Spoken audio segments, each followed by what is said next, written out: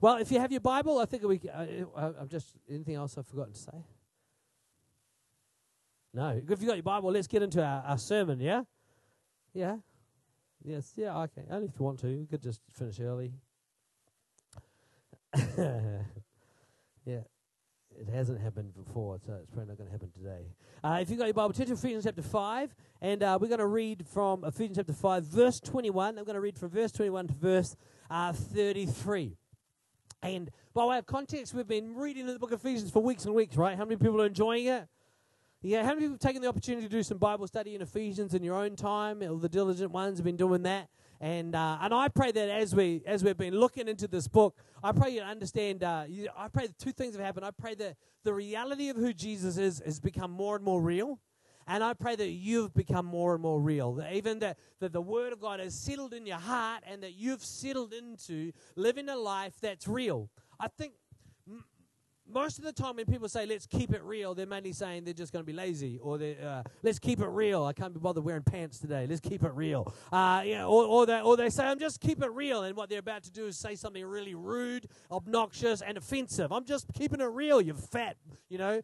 Often real is not really real. It's just nonsense, right? How many people know that reality TV is neither good reality or good TV, right? It's neither of those two things. And in terms of our Christianity, there's a constant temptation. I want to put it to you. It's just as real in your life as it was in anyone else's life. There's a constant temptation for us to become sort of fantasy Christians, where we're a Christian somewhere in our world, but really we're not a Christian where our feet hit the ground or where the rubber hits the road. We're not really a Christian.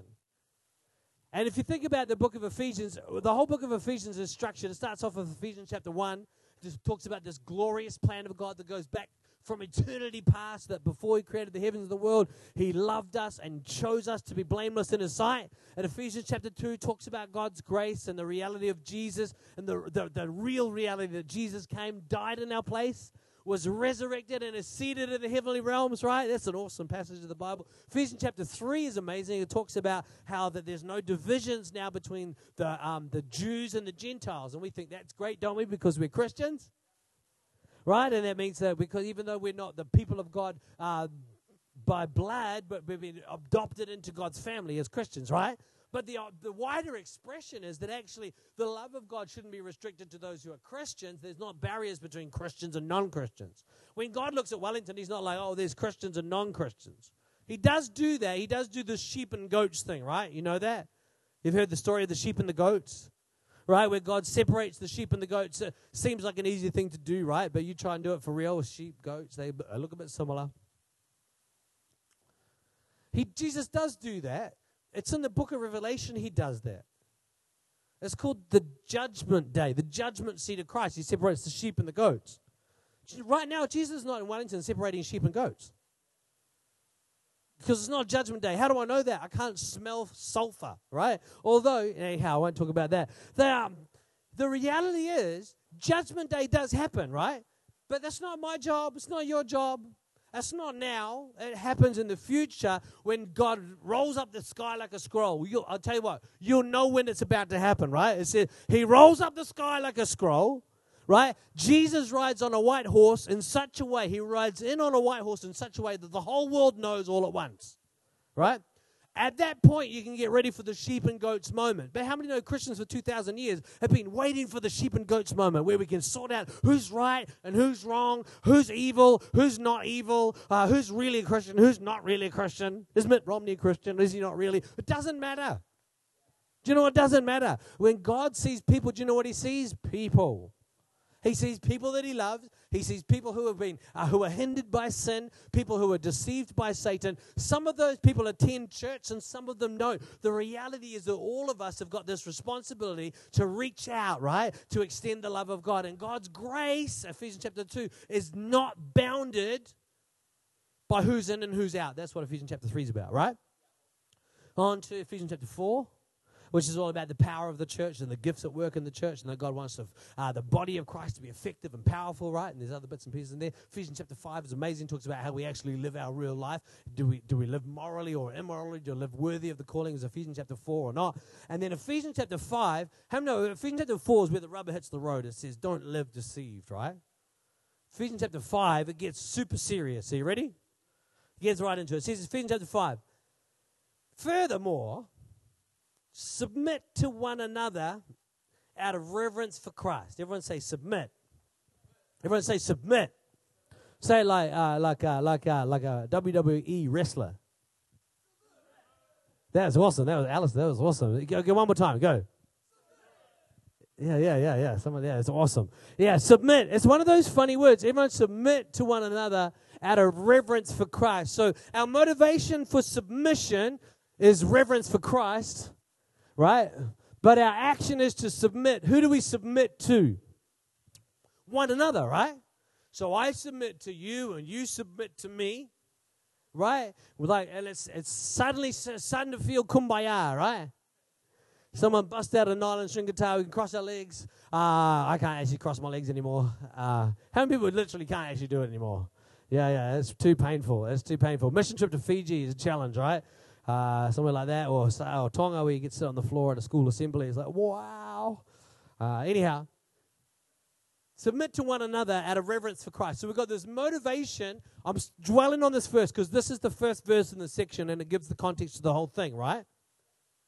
Because we're about to talk about husbands and wives submitting to husbands. But this is the first verse, and it says something quite different to wives submit to husbands. It says submit to one another out of our reverence to Christ. So reverence is about worship, but it's also about reference. It's about, because of who Christ is, we behave in a certain way. Because of the nature of Christ, out of our reverence for Christ, when we're in His presence, when we're aware of Him, it affects our behavior, right? People in New Zealand operate out of reverence for things. When the All Blacks walk through the airport, people's behavior changes out of reverence for the All Blacks. Out of reverence for Christ, because of who Christ is, because of where He is, because of His presence in our world, it shifts how we relate to one another. We're talking this morning about real relationship, and it doesn't get any realer than submit to one another. And it's because of the reality of Christ that we can do that, right? Are you ready for the next verse? Submit to one another out of reverence for Christ. You wives will submit to your husbands as to the Lord. For a husband is the head of his wife, as Christ is the head of His body, the church. He gave His life to be her Savior. As the church submits to Christ, so you wives must submit to your husbands in everything, right? Verse 25, and you husbands must love your wives with the same love Christ showed the church. He gave up His life for her to make her holy and clean, washed by the baptism of God's word. He did this to present her to Himself as a glorious church without spot or wrinkle or any other blemish. Instead, she will be holy and without fault. In the same way, husbands ought to love their wives as they love their own bodies. For a man is actually loving himself when he loves his wife. No one hates his own body, but lovingly cares for it, just as Christ cares for His body, which is the church. And we are His body. As the scriptures say, a man leaves his father and mother and is joined to his wife, and the two are united into one. This is a great mystery, but it's an illustration of the way Christ and the church are one. So again, I say each man must love his wife as he loves himself, and the wife must respect her husband. So the first verse in the section says, and furthermore, you will submit to one another out of reverence for Christ. The last verse says, so again I say, each man must love his wife as he loves himself, and the wife must respect her husband. Everyone say respect. Okay, there's two words that are used for what the wife needs to do in this whole dynamic. One of them is submit, and the other is respect. They're actually two different words. Have you noticed that? One is submit, and the other one is respect, right? The reality is, though, that the confusion comes in this verse when it says wives must submit to the husbands as the church submits to Christ. So it's quite a strong, I mean, that's quite strong language, right? In modern society, it's the sort of language that people don't like because of the connotation of the lack of rights that is involved in submission. If a wife was to submit to her husband in everything, right, there's a lack of rights that's sort of implied by that the husband then makes the decision, the husband controls the money, the husband's is dominant in certain areas of life, the husband dominates the wife's thinking or dominates things. I want to suggest to you that that's not what Paul's saying at all. The most important word for us to understand in this passage is submit.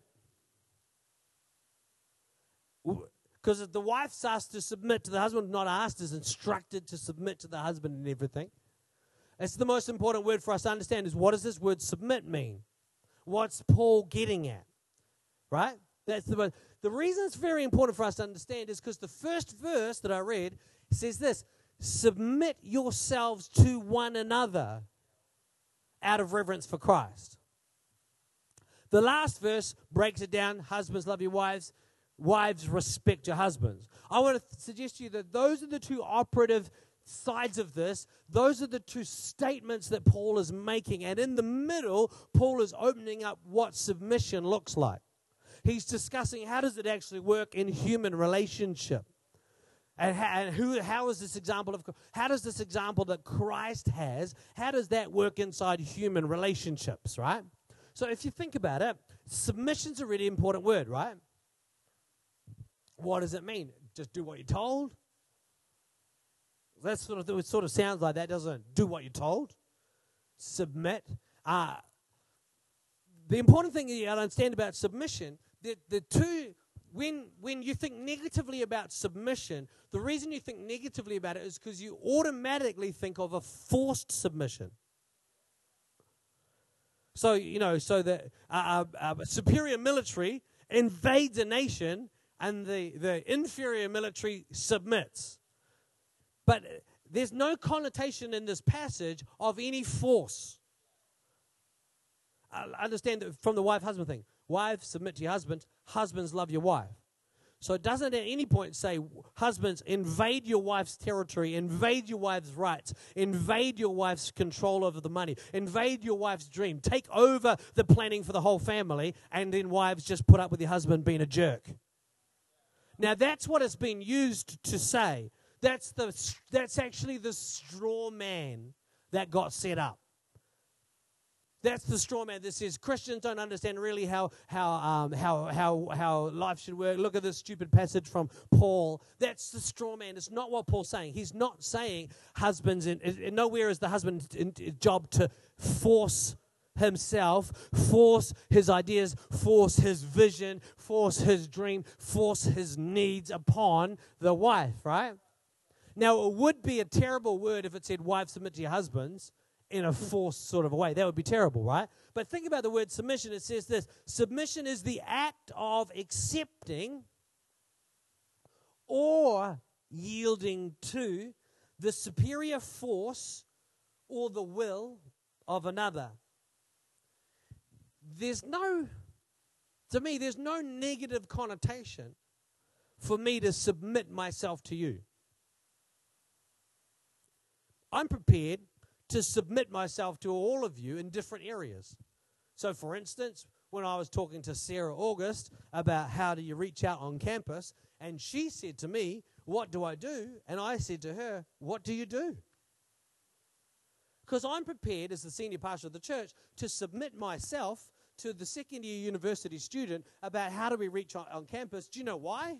Because it's a long time since I was a second-year university student on campus. And I studied at a Christian private training establishment with about 15 students. It's a little bit different to Victoria University, right? So who's the superior force in reaching out on campus? Well, there's not many university students in my e-group, but there's a lot in Sarah's e-group. Well, so Sarah's the superior force. There's nothing negative about submitting yourself to the superior force. When the All Blacks are deciding, when Kieran Reid, the captain, is deciding whether to take the penalty or not, he asks the kicker, can you kick it or not? Why? Because the kicker is the superior force. He knows whether he can kick the goal or not. The captain can't. Do you know the captain has every right to decide how we're going to do it?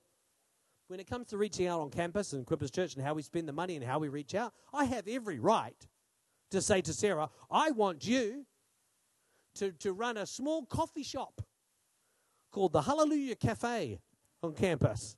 Because in the 1970s, that's how my uncle did it, right? I've got the right to say that, but it's not submission. Submission says, hey, where's the superior force? Come on, rewind. Ephesians chapter 4 talks about the gifts. Everyone's got a gift that Jesus has given you. And I'm prepared to say as a church, we've got to submit ourselves to one another. Who's got the strength in this area? Who's got the strength in that area? When it comes to the sound system here, I don't make decisions. I ring up Duncan. And I say, well, what do we need? How does it work? Why? Because Duncan actually is the superior force. That's quite a nice thought. It's a superior force in sound systems. Right? Now, those are two simple examples of how we operate in church. But what does that look like in marriage? Who's the superior force? Come on, the first thing is you're called as a husband and a wife to submit yourselves to one another. Now, every successful marriage, if you break it down, someone's the superior force in some things, and the other is the inferior force in other things. Right? I am the superior force in talking. Right? Now, it's not necessarily the helpful, and you heard from Christy already that she doesn't say everything she thinks. To me, that's amazing. I don't know how do you do that? How do you think of anything without saying it? I can't. If my mouth is not moving, understand that my brain is not working. If my mouth is closed, my brain is laying out on a sun lounger. Or it's just humming. When people say to me, what are you thinking? I say, what did I say? Right? Because we've got these different gifts. We learned it in Ephesians chapter 4, and now Paul's just making it real. Oh, gifts, talents. We want to get behind gifts and talents. No, come on, let's make it real. Let's submit ourselves to one another. Let's submit ourselves. What's the strengths that we have in the church? Because we're not going to win the whole city if we do it Jordan's way. Right? We won't. Because I'm not the superior force in everything. I'm literally only the superior force in talking. Right? In every other sense, we've got the gifts and talents here to be the army God's called us to be, the family God's called us to be, but we can't express it fully as a church. We know that unless we all contribute out of the gift that God's got. That's why we always say, come on, you've got to join an E-group. Come on, you've got to join an E-team. It's not how we organize church. It's how we understand the Bible. We do organize church around E-groups, which are small groups that meet together pastorally and connection-wise, and E-teams are the teams that make things happen. That's how we organize the functions of our church in those two sort of groups. But it's because we believe everyone needs to learn to function. Everyone needs to bring their gift. Why? So that you can grow and develop. But also, there's an area in life where you are the superior force in our church, and we need you to grow in your expression of it so we can become everything God's called us to be, right? So think about that, husbands and wives. Submit yourselves to one another in the fear of the Lord, in reverence for Christ. Husbands and wives, what does that actually look like? Is that really the attitude your Christianity takes in your marriage? Or do you assert yourself? You'll notice in this passage, no one gets to assert themselves. It does say the husband is the head, just as Christ is the head of the church. But it doesn't say the husband needs to assert himself as the head of the church, just as Christ doesn't assert himself as the head of the church. Did Jesus come in here today and tell you all, lift your hands? Put your hands in the air. No, because he's not a robber God, right? He's not, that's not who he is. It's out of our reverence for Christ we submit. Did you get the picture here? This is quite a different passage than the straw man that a feminist might set up, an anti-Christian who might set up and say, Christians, look, you don't understand anything, right? The straw man says, oh, husbands just dominate wives. Now, the reason that's easy to do is because there is a shape in church that is a distortion of this, where it's a husband being the head of the family, but not in reverence to Christ. They're being the head of the family in reverence to themselves, which is just stock standard idolatry, how we mostly live, where we're focused on ourselves and focused on our own needs, right? Should we go on with our definition of submission? That's where we are at the moment. Our definition of submission started with this: the act of accepting or yielding to the superior force or the will of another. I think that's positive. I think if I accept the will of another, I'm still empowered. If I yield, like if you and I are both driving for the same car park in Karori Mall, and I yield, do I then drive away and say, I can't believe they stole that park off me. Oh, my life is so small. I'm so trapped in this place. I've got to get out. Well, if I do, I'm mental, right? And maybe I am, but that's not the point. The reality is that when you yield, who's empowered? You are. When I yield, when I accept another's will, I'm not suggesting that this is not a sermon about boundaries. Do that in your own head, right? You still have to manage your own life, right? But when we yield to someone else's strength, when we yield to someone else's good idea, when we yield to someone else's will, we are empowered in that process. Do you like it?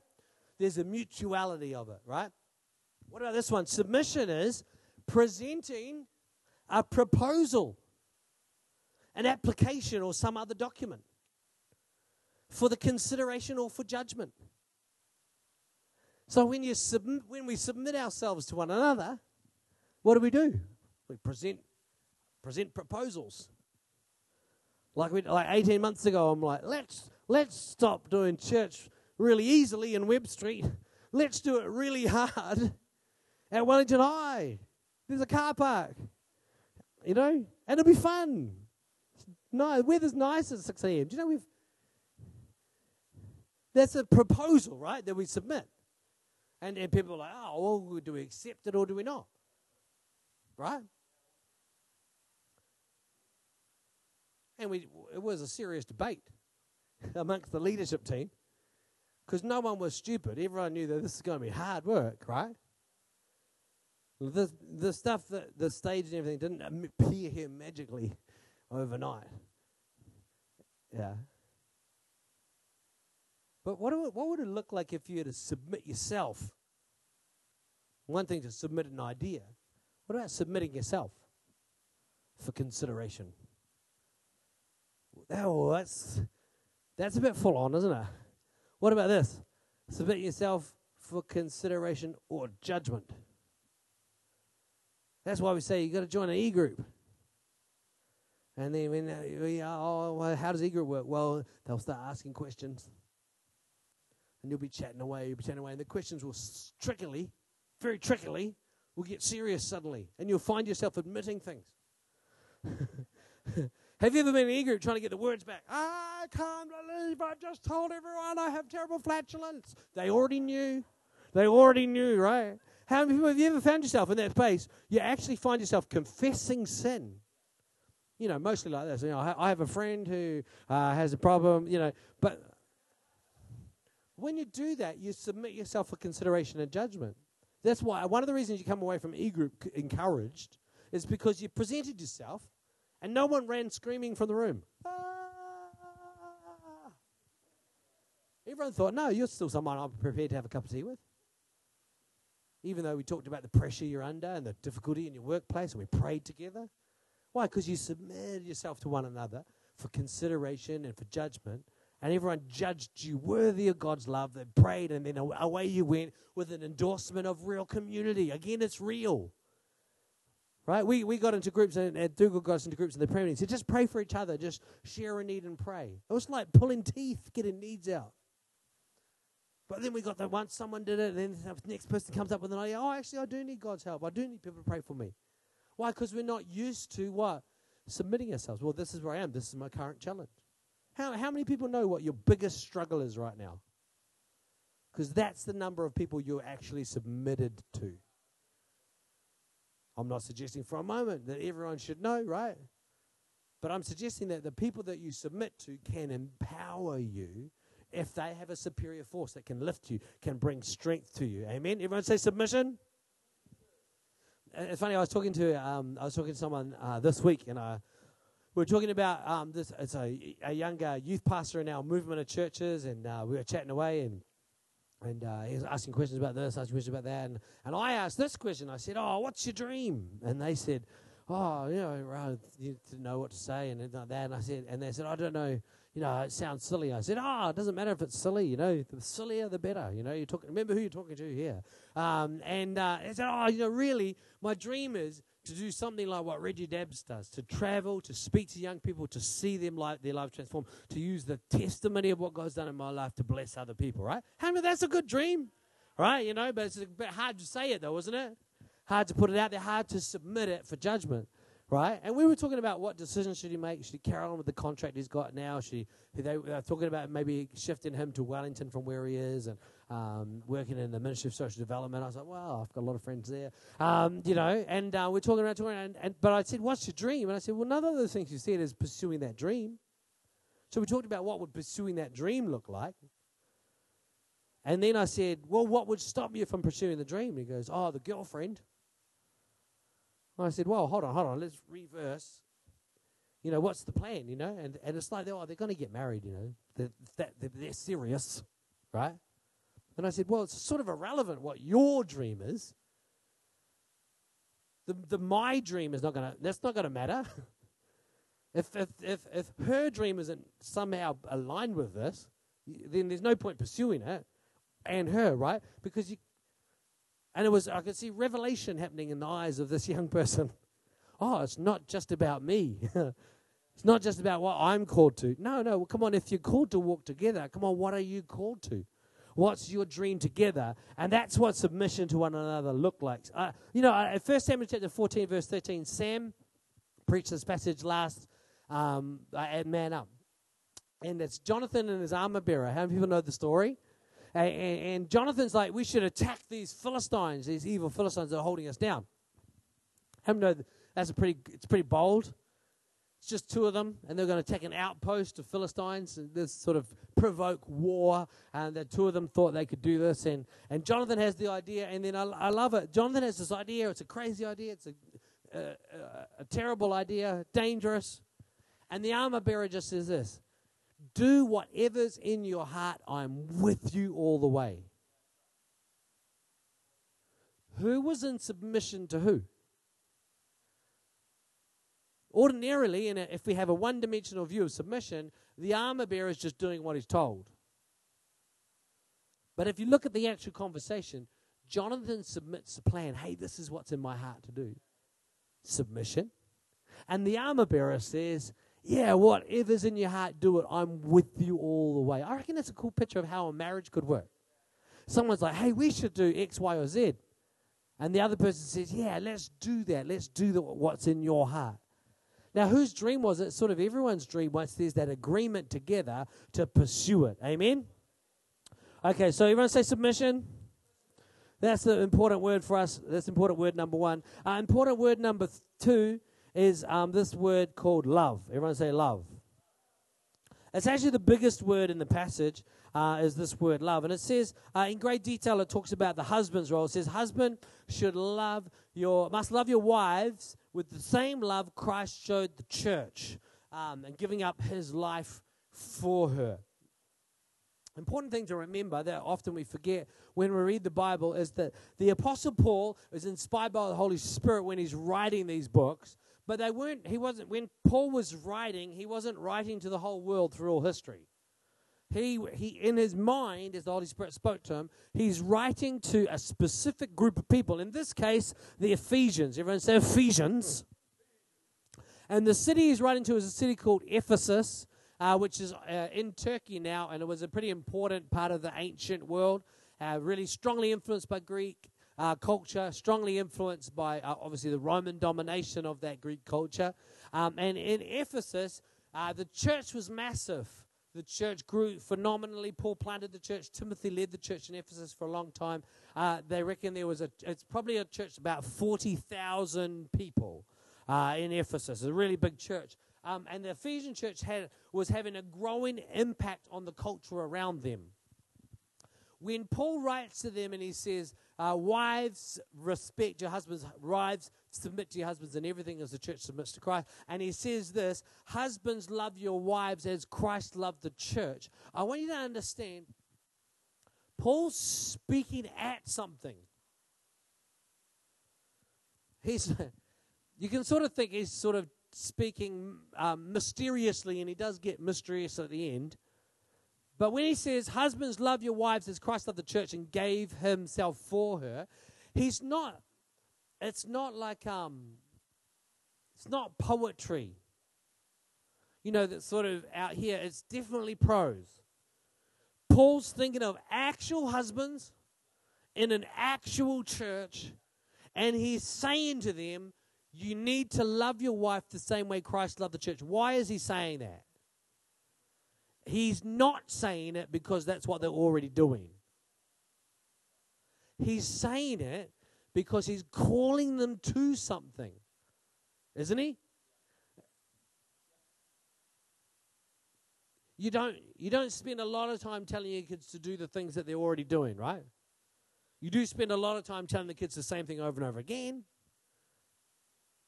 But what Paul's saying to the Ephesian church, he's speaking into the culture because they had a culture in Ephesus where wives were dominated by husbands rather than loved by husbands. So often we think of this passage that it's often referred to as a passage mostly talking about wives submitting to husbands, right? But most of the passage is about the role of the husband needing to change. The husband's role needs to change, where the husband needs to now submit to the wife. Please understand, when Paul starts describing about love here, he's still talking about the first verse. Submit yourselves to one another as Christ loved the church. Then he says, wives, submit to your husbands as the head of the church, right? The head of the family like Christ is the head of the church. Then he says, husbands, love your wives. But he's still talking about, our main topic this morning, he's still talking about submission. Right? So sometimes we read it like this. Submit yourselves to one another. Yeah, so wives submit to husbands, and husbands, you love your wives. Even though you're the boss and you don't have to submit to anyone. Even though you're fully in charge. That's not what he's saying. He's saying, come on, submit yourselves to one another. And in a marriage, this is how it looks. Wife, submit to your husband. Husband, love your wife. Later on in the passage, he changes the word from submit to respect. It's interesting that at the end of the passage, he's gone from submit to respect. What does this word love mean, though? Everyone say love. We all know this. You know that the Bible's got more than one word for love. The Greek language has got more than one word for love. Eros, which is romantic love. Phileo, which is like the mateship, friendship love. Sergei, which is like community, family. Hey, we're all buddy. We're like a whole family. We're committed to each other, right? And the other one is agape. Everyone say agape. Or one of our friends used to say agape, which I think is, I don't know how to say it, but I like that one better. Anyway, agape is how it's more regularly pronounced. I was reading in the commentaries, preparing for this, the Greek word agape is invented by the New Testament. The Greek word agape isn't a Greek word that, lots of other words. So apostle is one they've just taken out of the culture, thrown in. Most of the Bible words are cultural words that are brought into the Bible. Agape appears about 4 times in the Greek translation of the Old Testament. But in reality, it doesn't appear much in Greek literature. It's in the New Testament. This idea of agape love, the word agape was used to describe the love that Christ had. Or the love that God had. God agape the world. God so loved the world that he sent his only son. That Jesus was so loved the world. He was moved with the compassion. He had a love for people that affected how he lived on earth. He had a love for people that drove him, that enabled him, that focused him. For the joy that was set before him, the Bible says he endured the cross, laying aside its shame, taking on all of our sin so that we could be set free, right? That's the love he had for us. That's agape. It's an unconditional, eternal love. It's never used to refer to human relationships. Except in this passage where it's talking about this is how a husband should love his wife. It doesn't say anywhere it doesn't say for children to agape their parents. It doesn't say congregation members should agape their pastor. It says husbands, love your wife. You've got to understand the revolution that Paul was laying down in those words. It wasn't how the Ephesian culture, so all these people coming into church that he's discipling with this letter, it wasn't how they operated their marriages. They didn't submit to one another. Women were non-voting, non-property owning, non-rights holding members of society. when Paul writes this passage, it's not the suppression of women that's driving him. It's the liberalization of the roles of married, husband and wife that is driving him. We know that in Paul's writings previously, he said, in Christ there's now neither slave nor free, Jew nor Gentile, nor male or female. He's not suggesting for a moment that everyone suddenly changes to some sort of androgynous form. Thanks, James. What he's saying is these dividing ideas, slave and free.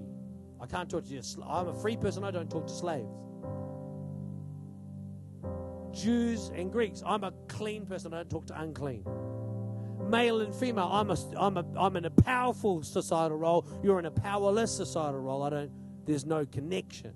He's breaking down those barriers, and in this passage he does it even more by saying the person in the power position. Why is the man in the power position in Ephesians? Because that's what society had done. The man owned all the property. The man had the voting rights. The man was the head, right? And then he says, this is how you express true leadership, true headship. You give up yourself for your wife like Christ gives up the church.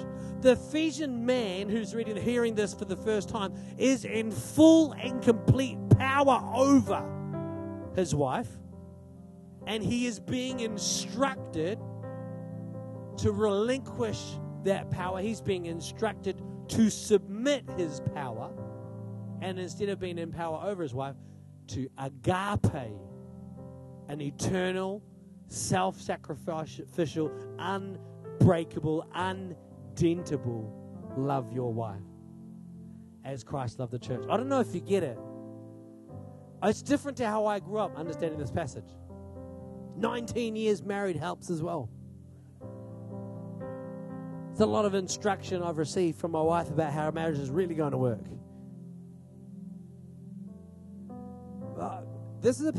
I'm preaching this message. I'm aware of the fact that not everybody here is married. But I think marriage is an important institution whether you're married or not.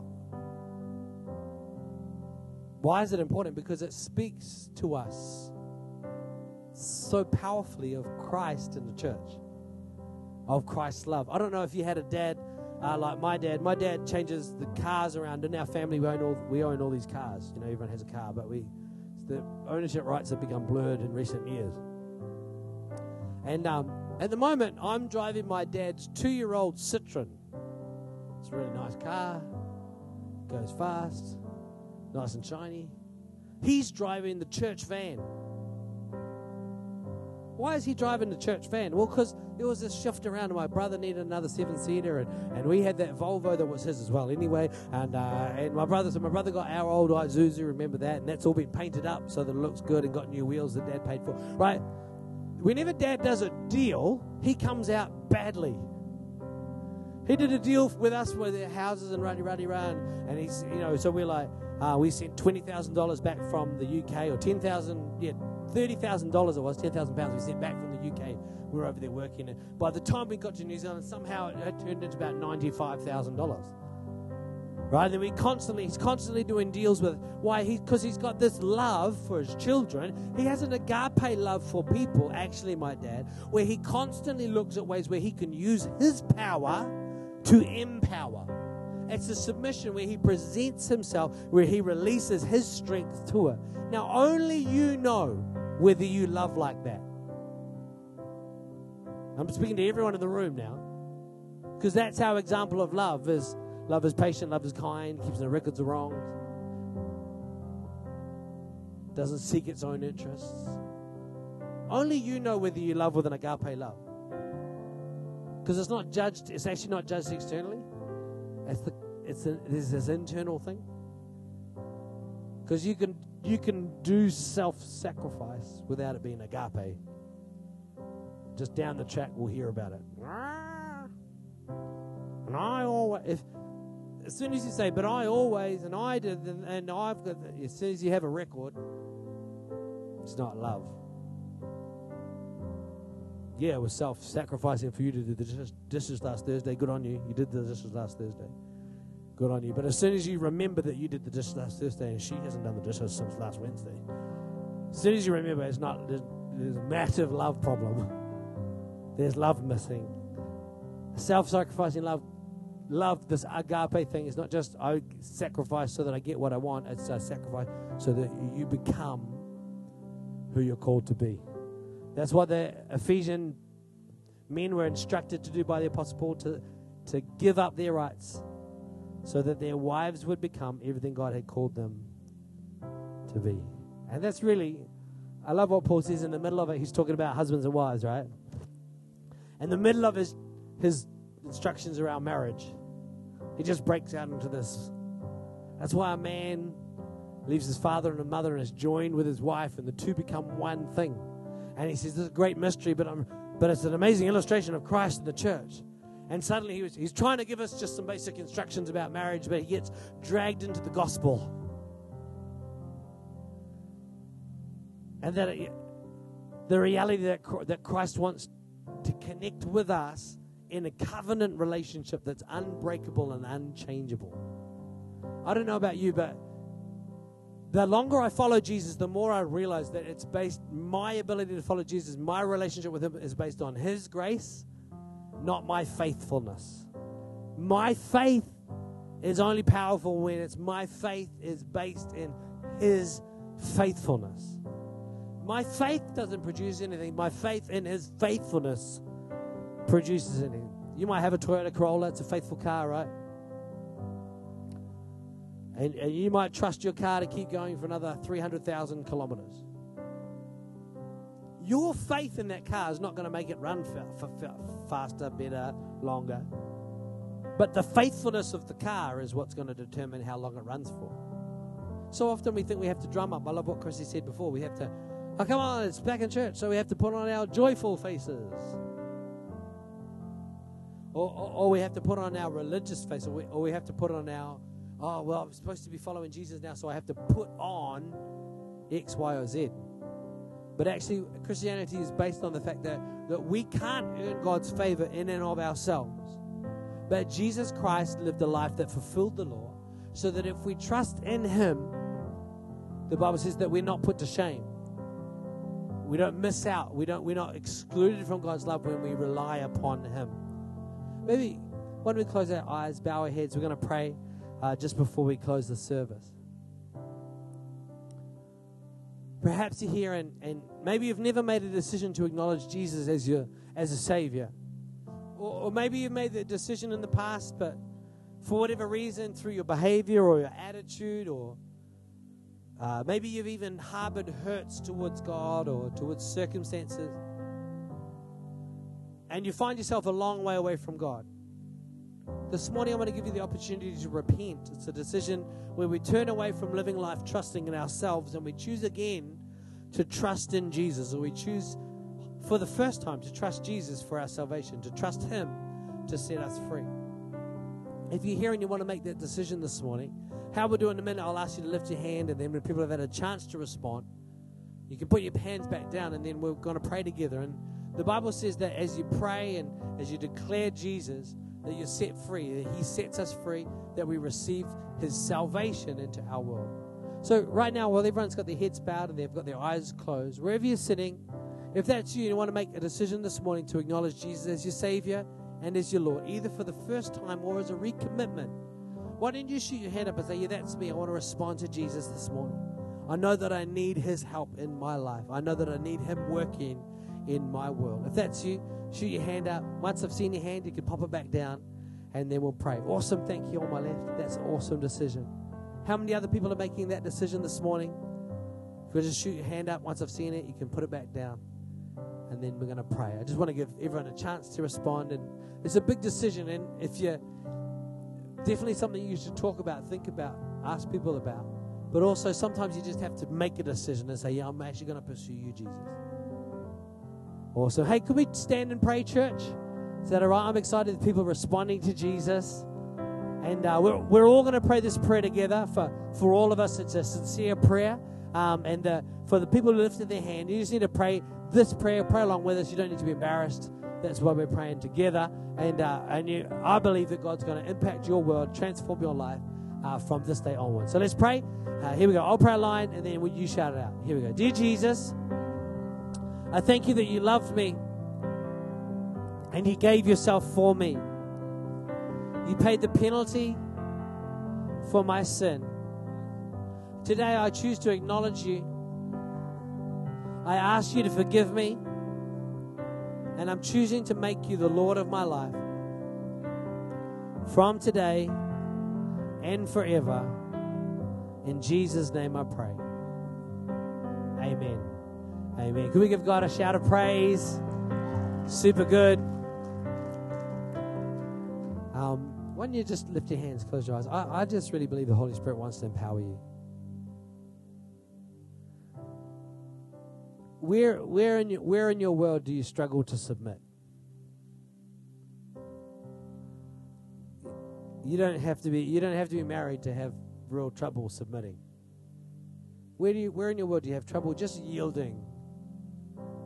Just yielding to other people's strengths, yielding to other people's space. I wonder why it's hard. For me, it's hard because I carry inside to me, like everyone else does, a basic insecurity that says if I give someone else space, I lose my space. But the nature is that when we give somebody else space, we create more space. Holy Spirit, right across this place, I pray revelation, Lord God, you'd touch our hearts. Lord, as we open our hands, we open our hearts to you, Lord God, we pray you'd speak to us. We thank you, Lord, for your scripture, but Lord, thank you, Jesus, that you're our teacher. Holy Spirit, that you're our comforter, you're our guide. Lord, bring revelation to our hearts, oh God, that we'd go from this place better able to express who you are, Lord God, better able to reveal you, Lord God, amongst our friends, amongst our families, Lord God, those who need you. Pray it in Jesus' name. Amen. Amen. Do you know, I just think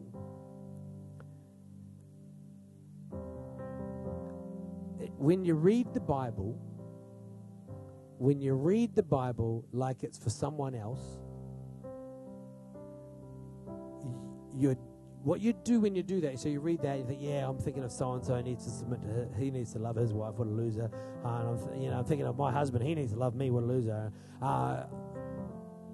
When you read submit to one another, you think, oh yeah, that's fine for the super Christians or the weirdo Christians.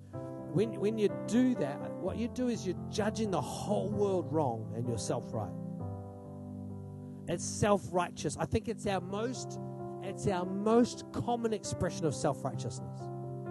Is when you hear the word of God and you immediately think of other people who are in the wrong. I've taken the opportunity over the last couple of years, I read it in a book about this idea. I've taken the opportunity to read the Bible more as the bad guy.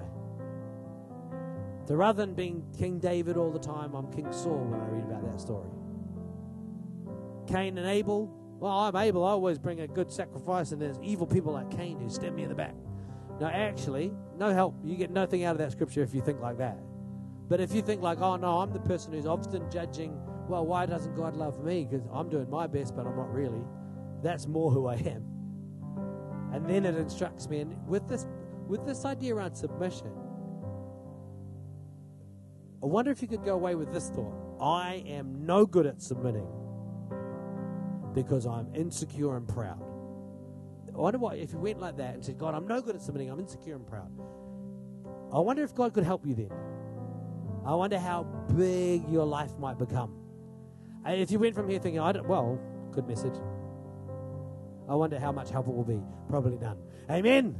There's an encouraging thought for the end of the sermon. Very, very cool. Hey, we're back again here tonight at 4 p.m. And it's going to be absolutely awesome. We're going to be preaching about being filled with the Holy Spirit. What does that mean? Rather than being drunk with wine. So if you want to get good and drunk, do it at lunchtime. And then we'll preach about the Holy Spirit after that. Is that all right? Awesome. There's morning tea in the foyer. And also, we've got the amazing Tim Maddox going to be sharing around communion. How many people know Tim Maddox is amazing? I think Equippers Church Christchurch has been such a blessing to us. We've got the amazing Leah Petru, Tim Maddox, other imports as well over the years from Christchurch. Tina and Nigel are from Equippers Church in Christchurch. And so, yeah. So Tim's going to be sharing around communion today, which is going to be great.